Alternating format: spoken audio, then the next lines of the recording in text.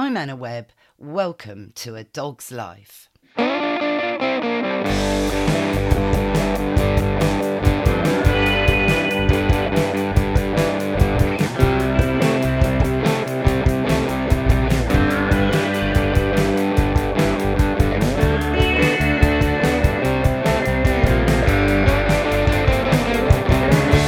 Mr. Binks, you know that we've just been through quite a significant moment in British history, which is why we're about to jump on Zoom and speak to author Georgina Montagu about her new book called Top Dogs, A British Love Affair.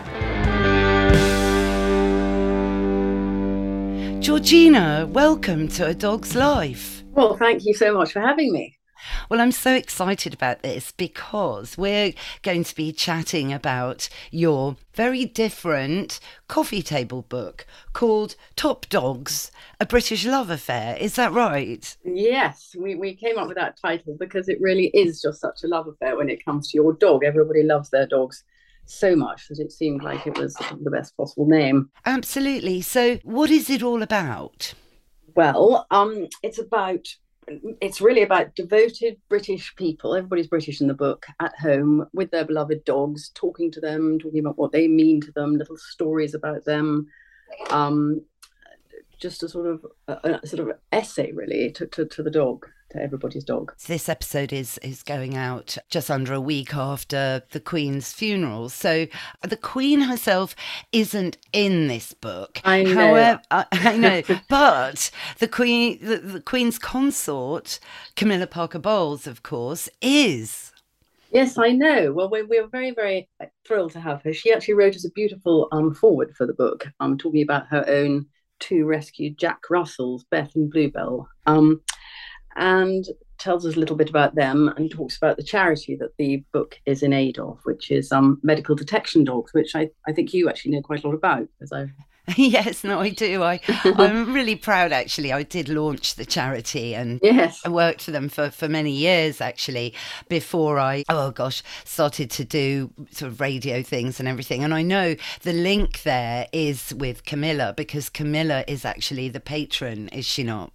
Yes, she is. She is, and so she loves to do things to help. But in fact, she did take the Queen to see it, and we even asked the Queen to be in the book, but she did say no, even though I wrote on a very big piece of paper and hoped it would stand out from the crowd, and almost got there because we got a call from the lady in waiting to say they were talking about it, but she did say no, so we never ended up with the lovely corgis, sadly. Georgina, the cover of the book is extremely striking, and it features arguably the largest breed, well, it is actually the largest breed of dog in dogdom, the Irish Wolfhound. Explain a bit more.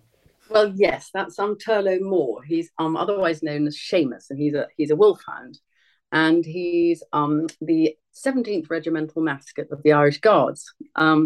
And he's photographed on the front of the book in the beautiful Guards Chapel in London. There was a big conversation about who we should have, and he just seemed the most, so sort of summed it all up, really. And of course, after the Platinum Jubilee, he became a sort of Instagram star. Everybody knew about him because he led the parade down the Mall and everything. And he marches front and centre at the regiment's parade with his lovely handler, who I talked to, Adam Walsh.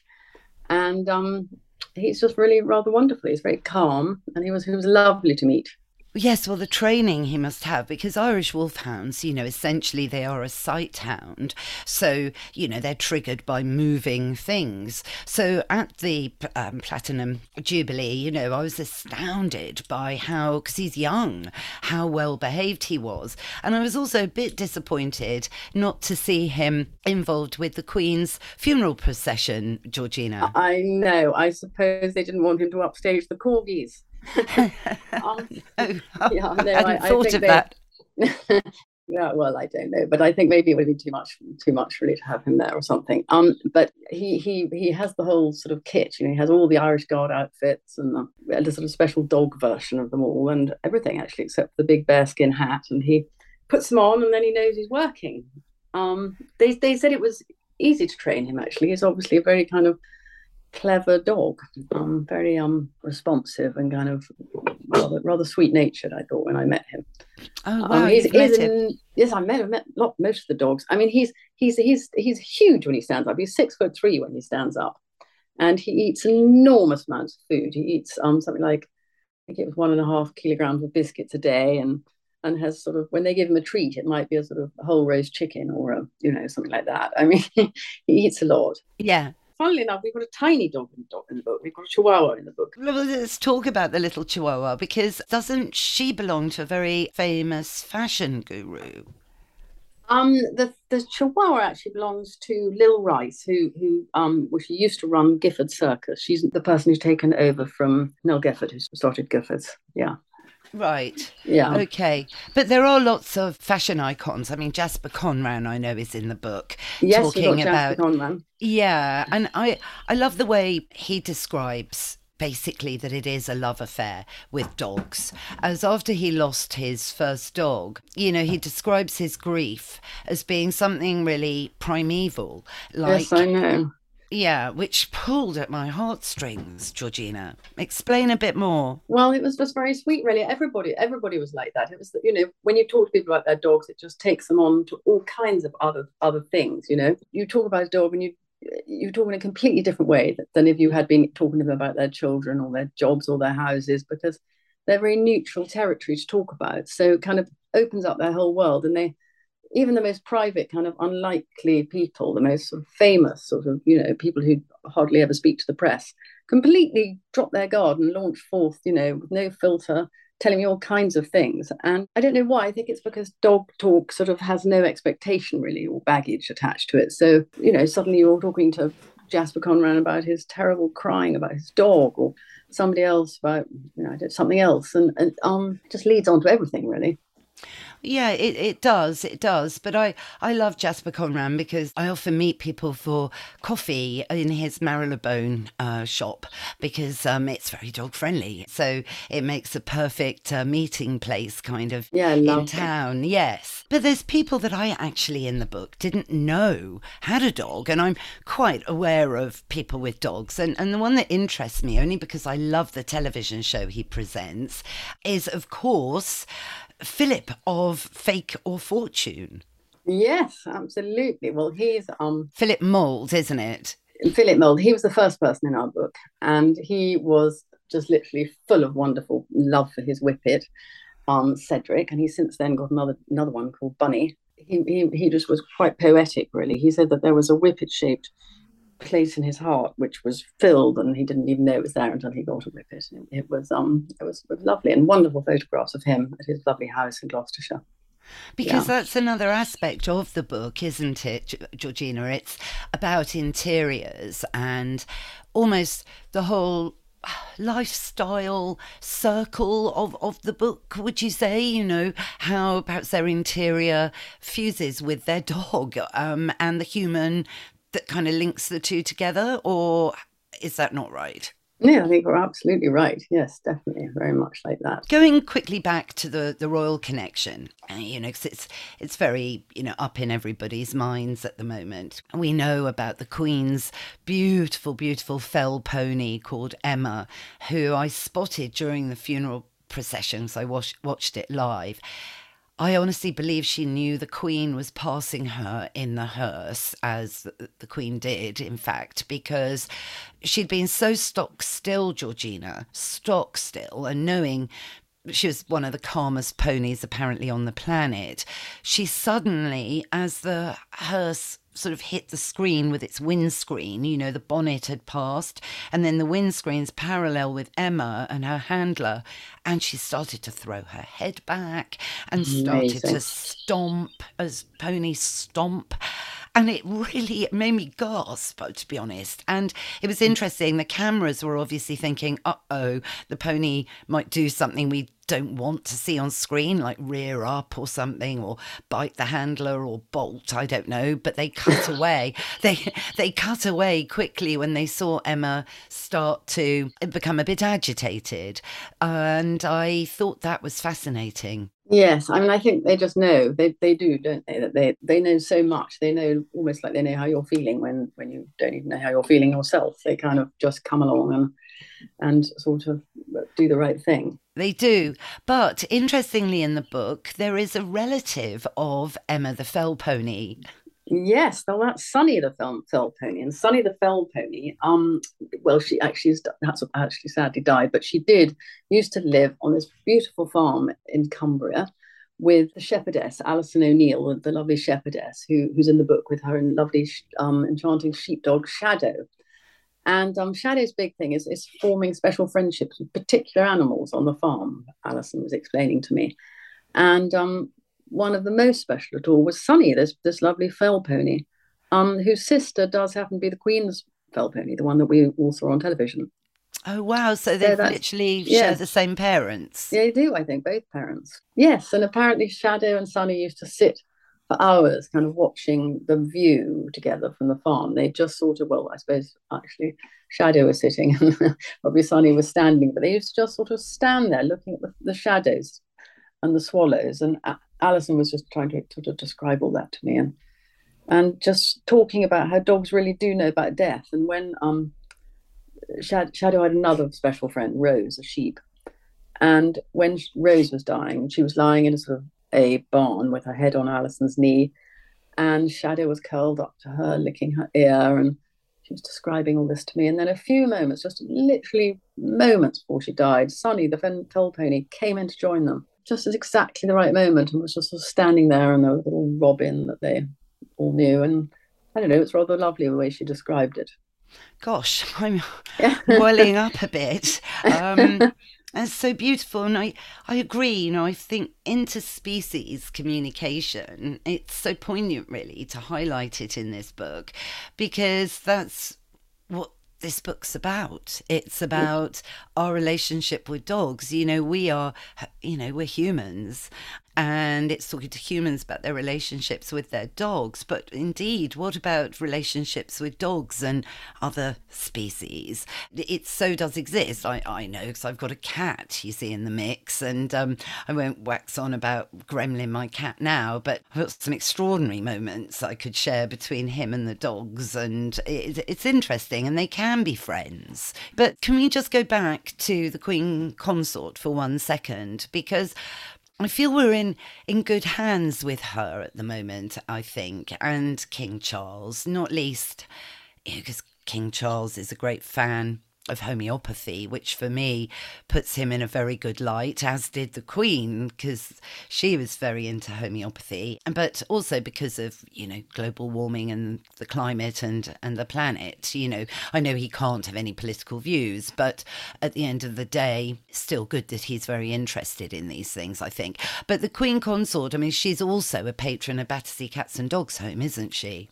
Yes, and I think that's why she usually gets her dogs from there. And Beth and Bluebell were from there, and they've had very sad lives, and now they've got wonderful lives. They'll soon be in the garden at Buckingham Palace. They'll have a really good life. But even now, they've got a wonderful. Of course, they've got a lovely life at Clarence House and Highgrove, and they're completely adored. Which A is very brilliant. happy ending for them. Yeah, because it Yeah. takes quite a lot of courage to take on a rescue, I think. Yes. Particularly, I think one of her rescues, I think it was Beth, might have been Bluebell, that was literally found as a very, very young puppy. And if she'd not been found, she would definitely have died. She was bald with a few tufts of hair and in a completely awful mess.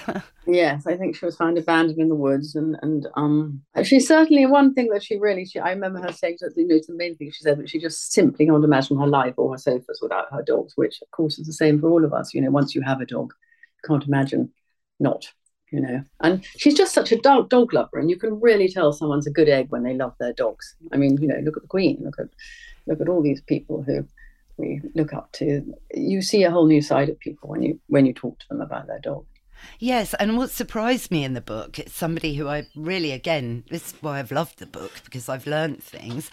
I had no idea that Andrew Lloyd Webber was such a dog lover, because of course he's very famous for the musical Cats, I didn't really think that might have made him more of a cat lover than a dog lover. I mean, it was a fabulous production, but I just thought he was into T.S. Eliot, to be honest with you.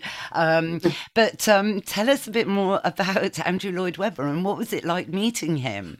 Well, I think he has always been a cats person, actually, funnily enough. He's had these amazing sort of special, rare, rather high-strung kind of cats. I'm going to get the name wrong if I try and tell you the name, but I can't remember.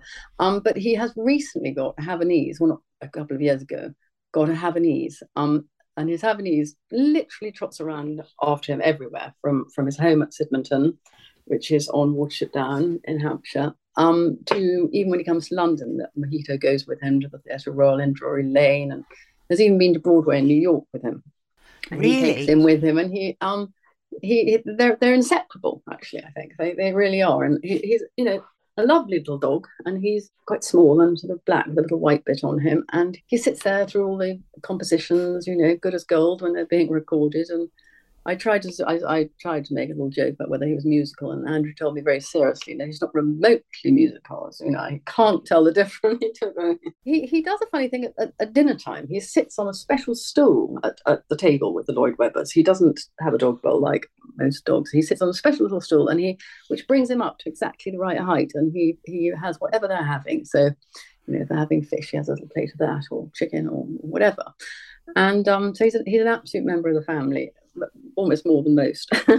And he sleeps with Andrew and Madeline on the pillow between them, apparently, if he can. He was really sort of forthcoming about his dog, and you would never expect that. That's sort of what I mean. He hardly any interviews about him at home, and yet when you're speaking to him about people about their dogs, they just sort of tell you everything. It is really interesting, and I like him all the more for this. Yes, no, absolutely. Yeah, and I love a Havanese. I know Robbie Williams, actually the singer, loves his Havanese, and they're a lovely little dog, actually. And I don't think they molt too much because they have hair rather than fur, so they have a coat that's completely different to a Labrador, for example. Yeah, and they're tiny too, aren't they? They're very small and portable. Yes. So I think actually Robbie Williams, he was able to fly with his in the cabin, which I'm sure, might have been because he was who he was, or is who he is, I should say, actually. But in the book, who would you say then owned the naughtiest dog from your chats with people? Oh, naughty. People did have naughty stories. I mean, definitely Minnow is quite naughty. Jasper Conran's dog. He's always leaving paw prints all over his drawings and things like that. And who else was there? There were two wonderful pugs who lived in a house called Woolston Hall in Norfolk, and one of them had a total thing for tapestries, and he was peeing all over the Elizabeth Frinks and the Joe Miros and the by Victor Passmore and and what other things? Oh, then there's a very naughty one, Trevor Robinson's pug dog, Pugsy. He just chews everything up. Seems absolutely amazing. Seems to chew through all the furniture, all the skirting boards, everything. I don't know. It was destruction, really, that people were talking about, I think, when you asked about naughtiness. That's what the first thing they talked about, everybody.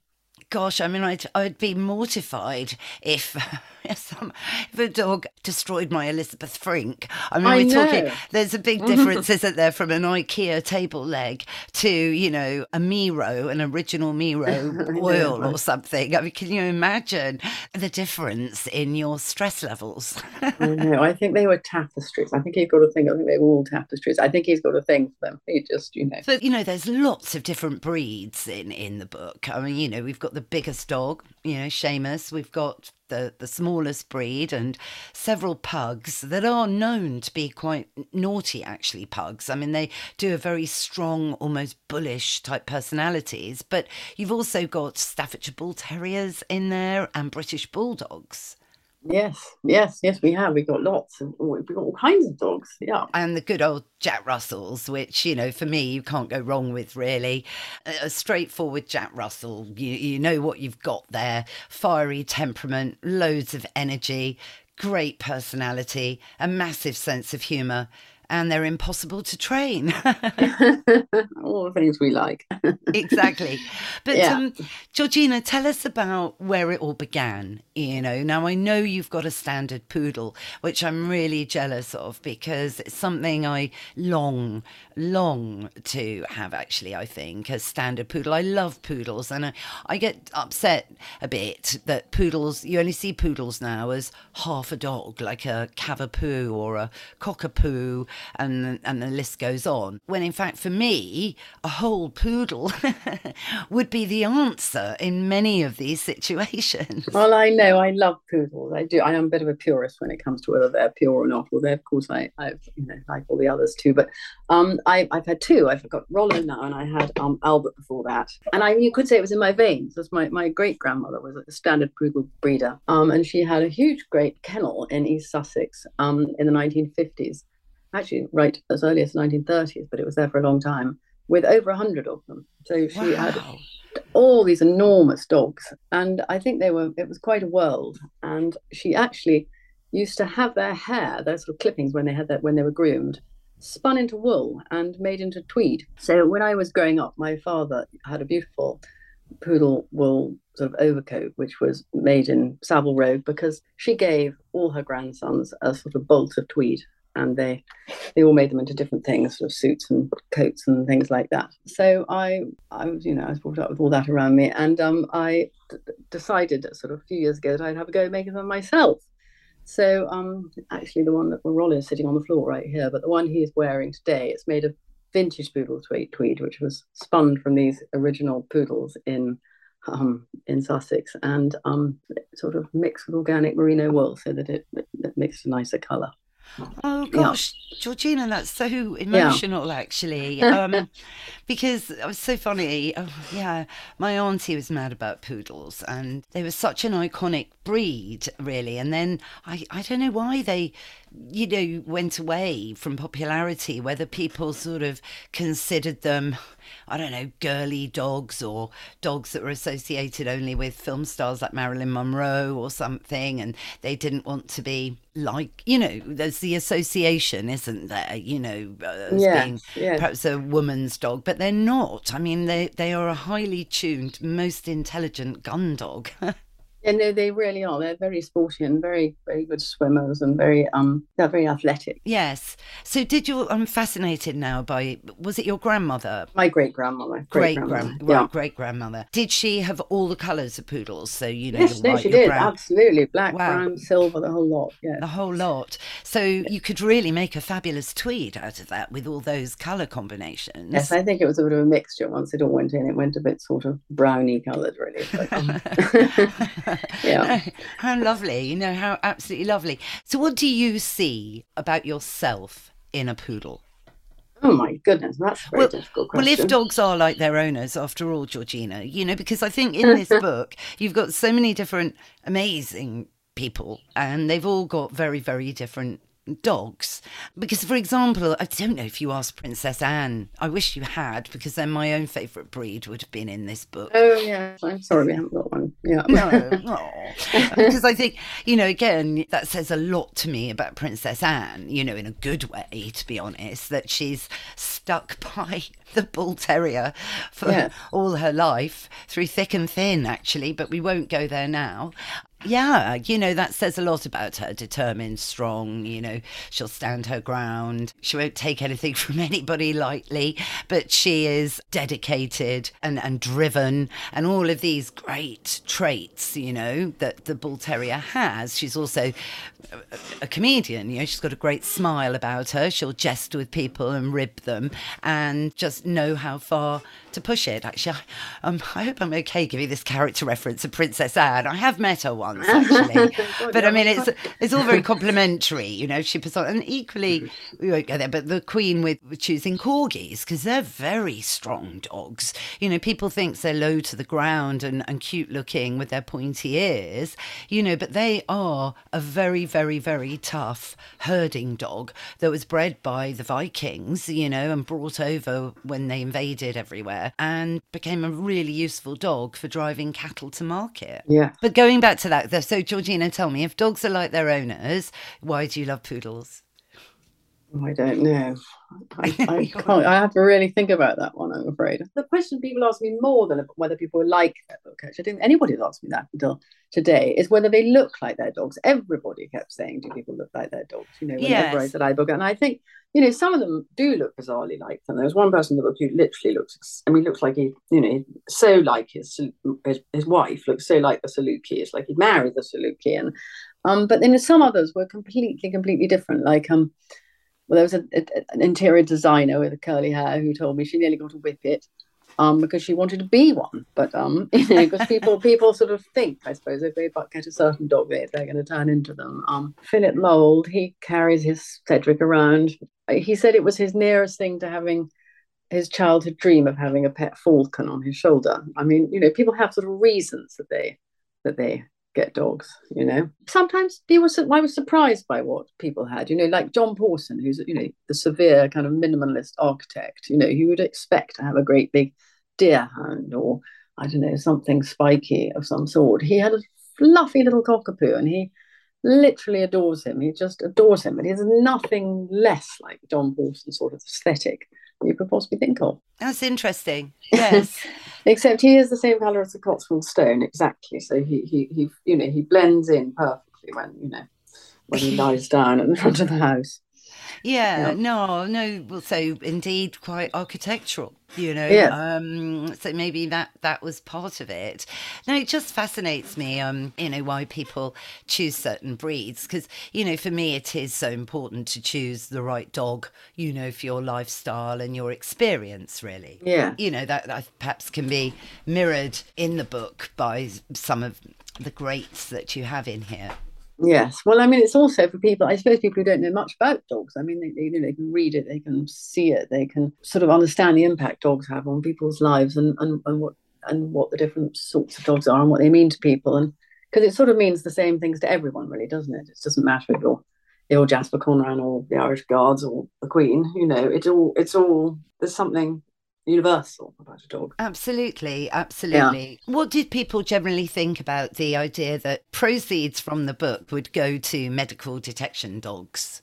Well, I think they loved it because it's such a great charity. As it's that the way they're sniffing out for these diseases, and they can sniff for cancer, and well, that's the main sort of thing everybody knows about. But they also malaria, Parkinson's, and actually, I started the book in COVID, and they were just learning to sniff for COVID, so that was another reason everybody sort of knew about them then. I think it was actually very. I think everybody did do it to help the charity, but I also think everybody did it because they were just longing to have their dog in a beautiful, great big glossy coffee book with a beautiful picture by Dylan, because he has taken the most fantastic pictures, as you've seen.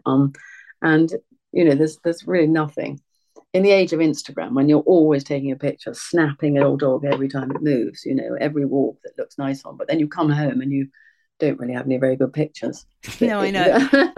I tell you, I'm on your page, Georgina. I think a good camera with someone who knows what they're doing beats it every time, to be honest. I mean, almost everybody I asked, like directly through a friend, said yes, literally in 30 seconds, because they just couldn't resist it. They couldn't resist having something, their dog in a book for posterity, I suppose.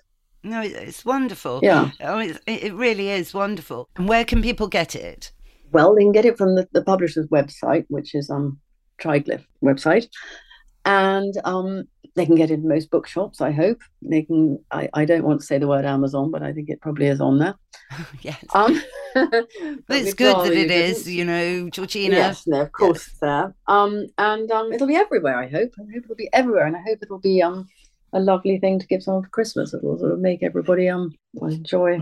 I hope it's enjoyed by lots of people. I'm sure it will be, and of course all the links to where you can get the book will be in the show notes. Georgina, thank you so much for sharing this and your energy and your passion and real enthusiasm and true love for dogs. Well, it was lovely to be on here. Thank you so much. Thank you so much for having me. That's our show, Mr. Binks. What did you think? Yes, I know Irish Wolfhounds definitely are the largest breed of dog. And what's that? Yes, you're right. It's time for Woof of the Week. The wonderful thing about dogs is that they are great levelers and they bring out the best in us. They are man's best friend. Well, I hope you all enjoyed it. If you did, go on, rate and review the show wherever you tune into your podcasts. Thanks again to Georgina, and all of the links to buy the book are in the show notes. Thanks, of course, to Mike Hansen, my producer, for all the production and the music as ever. Find out more about him at Pod People UK. And for me, I'm just at Anna Webb Dogs. What's that, Mr. Binks? You're right. We will be back in your feed next Sunday. So if you haven't already, go on, please subscribe. It's free. And that way, you'll never miss another show. Bye for now.